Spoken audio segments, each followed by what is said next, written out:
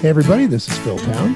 And this is Danielle Town. Welcome to the Invested Podcast, where we are basically figuring out how to invest like the very, very best investors in the world. And this, by the way, is not a broad group of people like we just did some encyclopedic view of the world of investing and went out and picked everybody who ever made money as an investor. And then we're exploring what they did so you get completely confused. That's not what we do here. Oh, that's not what we do? No, we are highly focused on just a handful of the best investors in the world who happen to all invest the same way. Warren Buffett calls this group of people the super investors of Graham and Doddsville. And he means this relatively small handful of people who all follow more or less the teachings of Ben Graham. And we would add to that the gurus, Charlie Munger and Warren Buffett, who have changed the idea of how an individual investor goes into the stock market and makes money. And it requires an education. So we've been at this for quite some time as I am educating my daughter, Danielle, who's now been at this long enough that she's starting to repay the favor and basically educate me on a bunch of stuff. So with that overly lengthy, I've become too good at everybody who's been listening to 200 of these is just like, oh, please just get on with it. All right. So we will. So we have been talking a lot about Tesla for the last, I think, 4 episodes.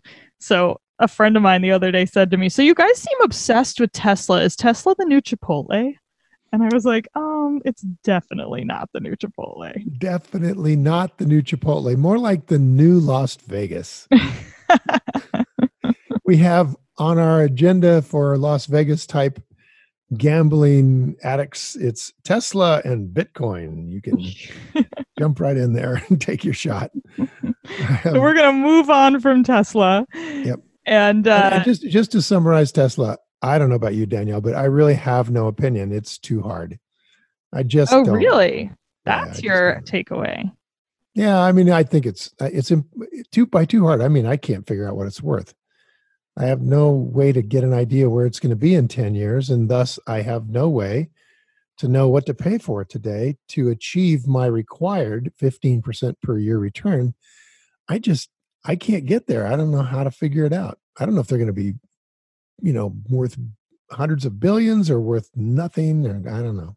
Oh, that's so interesting. It's too hard. Wait, okay. So I know I just said we're going to move on from Tesla, but now I want to just we won't talk about Tesla in particular, but just the definition of too hard, I think is super interesting.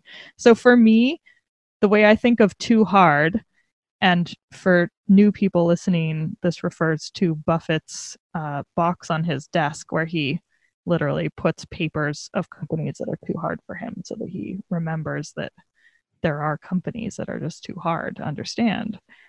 And for me, too hard feels like I just can't even wrap my mind around what this company does. So that to me is too hard. And what you're that's saying, certainly too hard. You don't know what they do. Right. I don't know. That's what that's too hard. Whereas Tesla, I do understand what they do. I don't feel like it's too hard for me. Do I know where it's going to be in 10 years? No, definitely. I have no clue if that company is going to be like running the world or including space, or if it's going to be no longer existing. So to me, that's like, this is just, I don't know, just an interesting thought exercise about too hard. Because to me, that doesn't feel like it's too hard. It just feels like I can't predict it well enough, but I can understand that they make cars and they're not profitable with those cars, and they're trying to introduce electric cars to the market, and they've been very successful at that. And I'm not sure what's going to happen with all of that, but I can understand it. Well, you're making an extra box on the desk, and my desk doesn't have enough room for 2 boxes. So oh, really? I'm staying with the just 2. I don't actually have a too hard box because what we do is we put our analysis into a binder, and then we just note on it that it's too hard. It goes on the shelf. So we don't do a box that says, it's like too hard is the things I don't understand versus what was the other one? What were you thinking? that you felt about Tesla? That's what I just can't predict it. Oh, unpredictable. So we need another box called Well, unpredictable. unpredictable. Yeah. Okay. Which is too fine of a slice. I just feel like if it's not predictable, it's not predictable because it's too hard to predict it. It Yeah. just doesn't, you just don't have enough elements. So for me, too hard encompasses both of those things, companies I don't understand. And honestly, in almost 40 years of doing this, if you dig hard enough, you can understand most things if you really work at it, right? Yeah, of course, if you really work at it. And so, really, a lot of these things that are too hard come down to just not being able to predict what they're going to do. You don't have enough information about the future, about the competition, about the industry, about what's going on in management. I mean, just too hard. Mm-hmm. So I would keep it simple, honey. And I'd that just makes say, a lot of sense. Yeah. Keep it simple. Keep it simple. Which isn't what we were going to talk about today, was it? No. So what we want to talk about today is something that's been in the news a ton. And I would say even getting out of the financial news and into like kind of the regular business news, which is all these huge companies with all this extra money lying around, and they're using it to buy back their own stock. And this has become a big thing to the point that politicians are even talking about maybe outlawing that companies should be able to do that. And it's just gone massive. And so we talked about stock buybacks a long time ago as an option for what companies can do with their extra cash. So they can issue dividends, which many companies do. They could buy back their own stock, which is what we're going to talk about. And they could just keep it and use it for acquiring other companies or investing in the business or doing research and development, really just using it internally however they think is best. Those are kind of the three buckets. Is that right? Yeah. And I just, not that we would ever go on a tangent here, but yeah, I just was thinking about the impact of government officials, right, on the marketplace, and the idea that there are now people who are, I think some people are running for president, like maybe Elizabeth Warren, in particular, who have policies that they want to implement at the federal government level that would make things, quote, fairer for shareholders of public companies. And as heartfelt as those things are, and they are heartfelt and they are problems, solving those problems with government edicts and with regulations is usually, in my experience anyway, creates unforeseen problems. It has unintended consequences. And some of those things are not even unforeseen. I mean, as soon as I'll give you an example, honey. In 1992 or 93, Congress passed a law under Bill Clinton's administration to fix the problem of CEOs paying too much money to themselves. Mm-hmm. Yep. Right? Yep. So you have these boards of directors that are just a bunch of heinous bastards who get $250,000 a year. Danielle's laughing. They get $250,000. They're not all heinous bastards. There's some very nice people there. In fact, probably all of them are extremely nice, and none of them are actually heinous bastards. But you know what? They're basically on the take. They vote for large compensation to executives. Yeah, they're voting for themselves to keep getting $250,000 a year, and anybody for whom $250,000 a year is a lot of money is not independent and free thinking. Mm-hmm. They are under the thumb of the CEO who's paying them, and that's really the situation on most boards of America. Which leads us to a problem is that management, the way it's structured for public corporations, the boards of directors do not actually act as fiduciaries for the owners of the company who are the shareholders. They act as a kind of at best, a go-between between management and the shareholders. But because the shareholders are so diversified, 10,000, 100,000, million shareholders, that having a single voice is almost impossible. And so public companies are operated by the boards dramatically different than a company that is owned by one person who has a board of directors. Yep, very true. So, for example, if Warren Buffett owned a company through Berkshire and it was a public company and he owned all of it, right? It wouldn't be public anymore, but let's just say he did. Then it's impossible to imagine that company going into Chapter 11 bankruptcy, for example, against Buffett's wishes, he would simply fire the board if they were so crazy as to vote that way. He would simply call a shareholders meeting, fire the board, put a new board in that would do what he wanted, and the board would execute that, and he would go on down about his business. But when there's 10,000 shareholders, the board operates as if they're the owners of the business and they don't respond to shareholders often.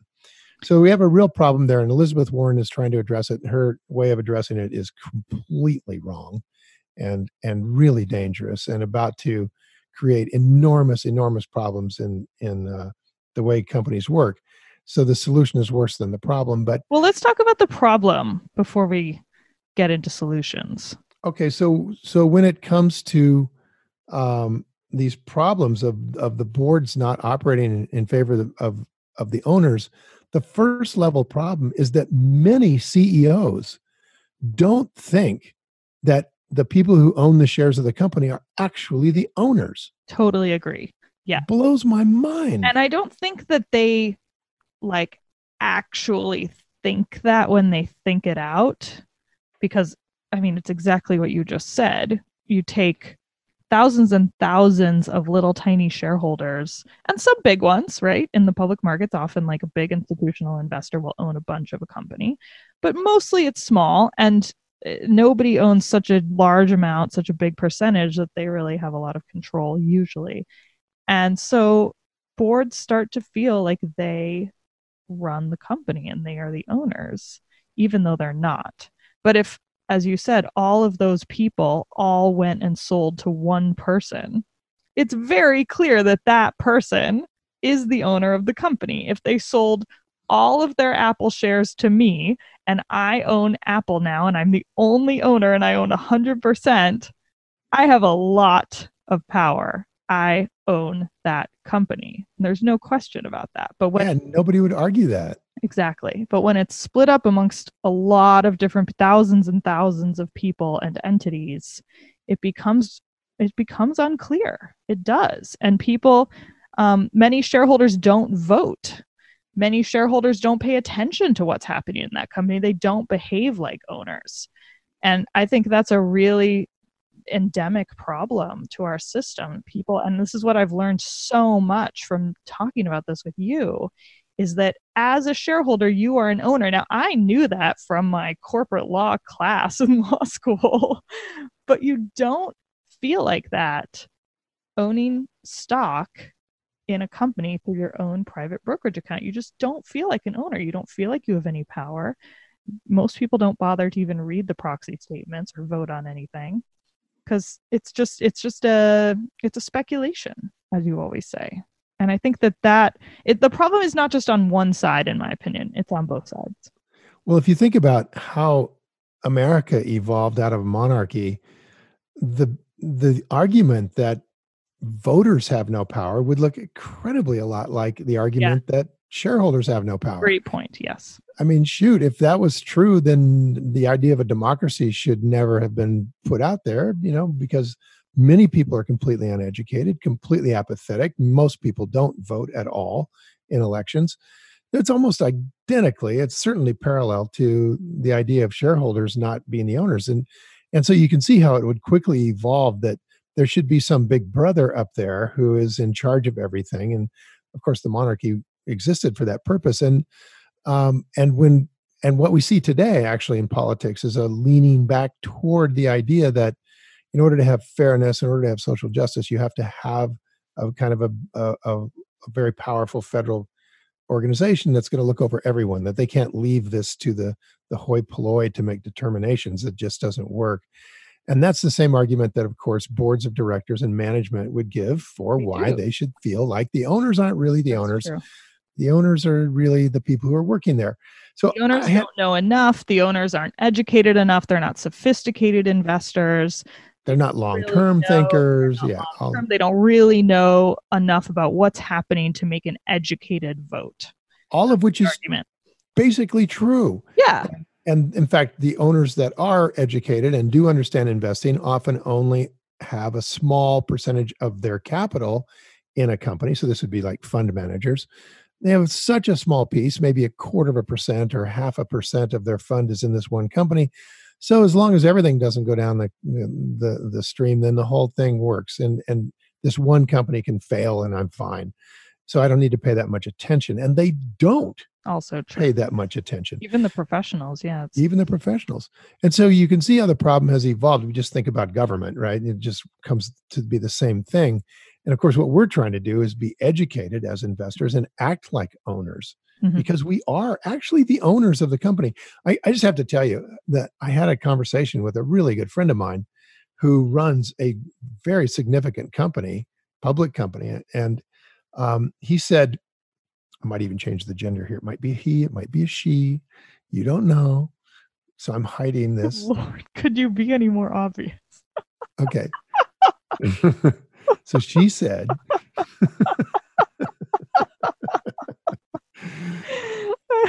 I said something about how, that what we do in educating our investors is to teach them that they're the owners. And she said, oh, well, they're a stakeholder. I said, oh yeah, for sure, a significant stakeholder, and the other stakeholders like owning. Yeah, right. So it said and we discussed what the other stakeholders are. Okay, well, the environment's a stakeholder, right? And the community's a stakeholder, and the suppliers are stakeholders, and the employees are stakeholders, and and so the shareholders. I do like that perspective. I agree too. with the stakeholder perspective. I think it's important. Yeah, but but the jar that we're in is the owner jar. And as the owners of the business, we can, if we were a single owner, we could influence quite a lot how much the company was concerned with the other stakeholders. Might not be concerned at all. We might just enslave our employees, destroy the environment, right? I mean, people have done this who own businesses, and just screw everybody. And obviously, if people don't like capitalism, thinks, oh, that's capitalism, right? Screw the little guy, right? And then other capitalists like John Mackey argue that there's no better system for helping the little guy, helping the environment, helping the society than the capitalist system. So you have this basic argument going on. All right. None of which can successfully, in my opinion, argue that we're not the owners. We are the owners, period. So I said to her, I said, look, so we're the owners because we own it. That would be what we mean by owner. And she goes, no, you're not. And you're not. No, you're not. You're not the owners.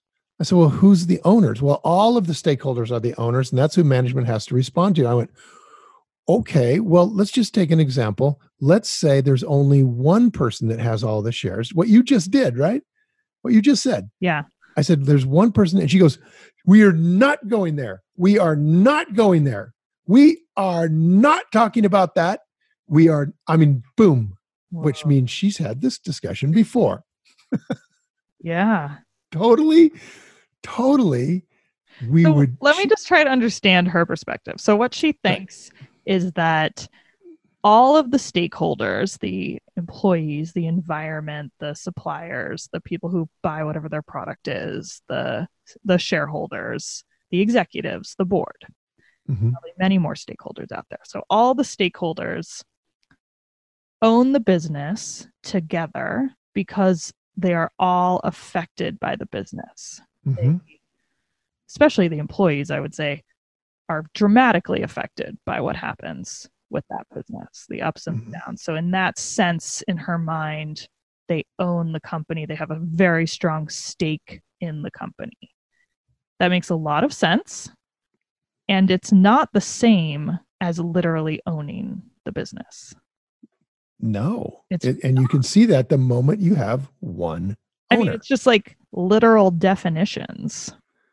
So. Yeah. And those definitions are in law. I mean, they're just, it's like trying to there's a reason that you have to have a shareholder vote to do things like sell the company. It's because the shareholders own the company and would be selling the shares that they own. Right. You don't go to the supplier vote because as nice as it would be to do that, and maybe some companies even would just to see if employees support it or not, they don't have actual ownership that they are actually transferring in law to somebody else. It's right. Your definition. Right. It's very, very clear definitions. But her kind of emotional desire was for me to understand. I think she didn't put it in these many words, but I would. that she runs the business to the benefit of all of these different groups. And that's how it has to work. And that's what I'm saying. That's how she's thinking. Like they all own it because they all have a stake. And I think that's a really great conscious way to think about. I do too. That's really great and really conscious. And okay, well, the next step is to load the board with cronies. Now she wouldn't call them that. Why she is would that call the them next allies. Step? Why is that the next step? Because she knows she is in charge of keeping all of these groups happy as she guides this company through the years. And so she needs a board of directors who's not going to fight her, who are going to go along with her long-term vision, who are going to provide her with good counsel. She doesn't want a war in the boardroom. She wants to get her way. I am the person who knows the best for all these groups. I am guiding this whole thing as the CEO.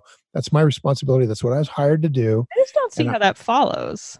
I mean, well, I want a board that isn't going to fight me. And I'll tell you how quickly it follows is that she was furious about the idea that a group of shareholders could get together as fund managers with a significant chunk of stock, get 4 or 5%, and force their way onto the board. She did not want to hear about that. I said, well, look if all these people own the company, what if a guy like Bill Ackman comes along, buys 8% of your stock, and gets a seat on the board? She was like, that is the worst thing, that these people have no concern for the long-term interests of this company. They just want short-term profits. That's all they're there for, short-term, and that's horrible. And I'm sitting there going, well, yeah, in a lot of ways, I agree with you. Again, that does happen. It does happen. It really does. But also, I've seen CEOs get crazy about people who are shorting their stock because they're just trying to get short-term profits. And that also does happen. But what's the other side of the coin is that when board of directors get too cozy with the CEO and start paying the CEO $25 million a year so the board can fly around in G5 jets, it might be time for an activist board member who's got the long-term interests of the company in mind, much more than the existing management team who are out there just pillaging the company. And they can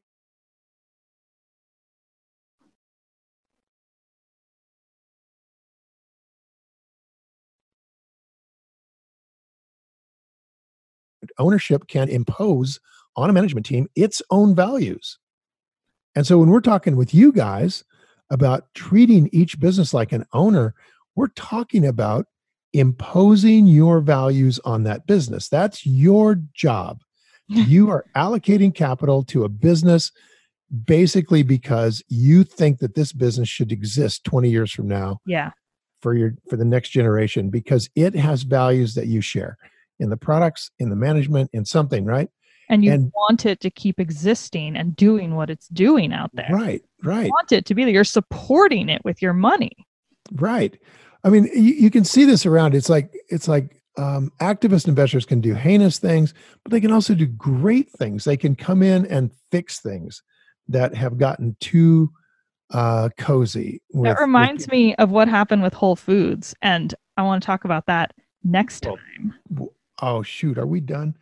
This is so interesting. I got to tell you. So I think the point to take away here, at least for me, Danielle, is that regardless of what an emotional CEO might say when it comes time to decide who the actual owners are, because they don't want to deal with activist investors. They don't want to deal with a bunch of ignorant people at best, right? That's the best thing. Or they want to be pillaging the company quietly on the side, which is the worst view. We do, in fact, own the business, and we have to act like owners, and that can change the world. And this is what we talked about in Invested, the book. Yeah, is that if each of us voted like a real citizen, somebody who is informed, someone who has values and votes their values, the world would change so dramatically in public stocks. Because, man alive, you have so much power, you guys. We have 85% of the stock ownership in the United States is through fund managers, which means it's your money. Ballpark. So vote it. That's what we're saying. We're going to keep talking about this. We're going to do a series here on the stock buyback situation that's going on. So don't worry, Dad. Stock buybacks. Don't worry. Coming soon. Talk lots more about it. Do a podcast near you. Okay. We'll be back next week. And maybe we'll even get to stock buybacks next week, but maybe not. You don't know. Part 2 of stock buybacks. Might even be stock buybacks. When maybe we'll talk about them. Who knows? Okay. Until then, time to go play. Thanks, everybody. Bye. Bye. Hi, guys. Thanks for listening to Invested. If you enjoyed this episode and you want more information, including show notes and more episodes, visit us at investedpodcast.com. There's a special offer waiting for podcast listeners to attend my 3-day investing workshop absolutely free. So just head to investedpodcast.com. Everything discussed on this podcast is either my opinion or Danielle's opinion and is not to be taken as investing advice because I am not your investment advisor, nor have I considered your personal situation as your fiduciary. This podcast is for your entertainment and education only, and I hope you enjoyed it.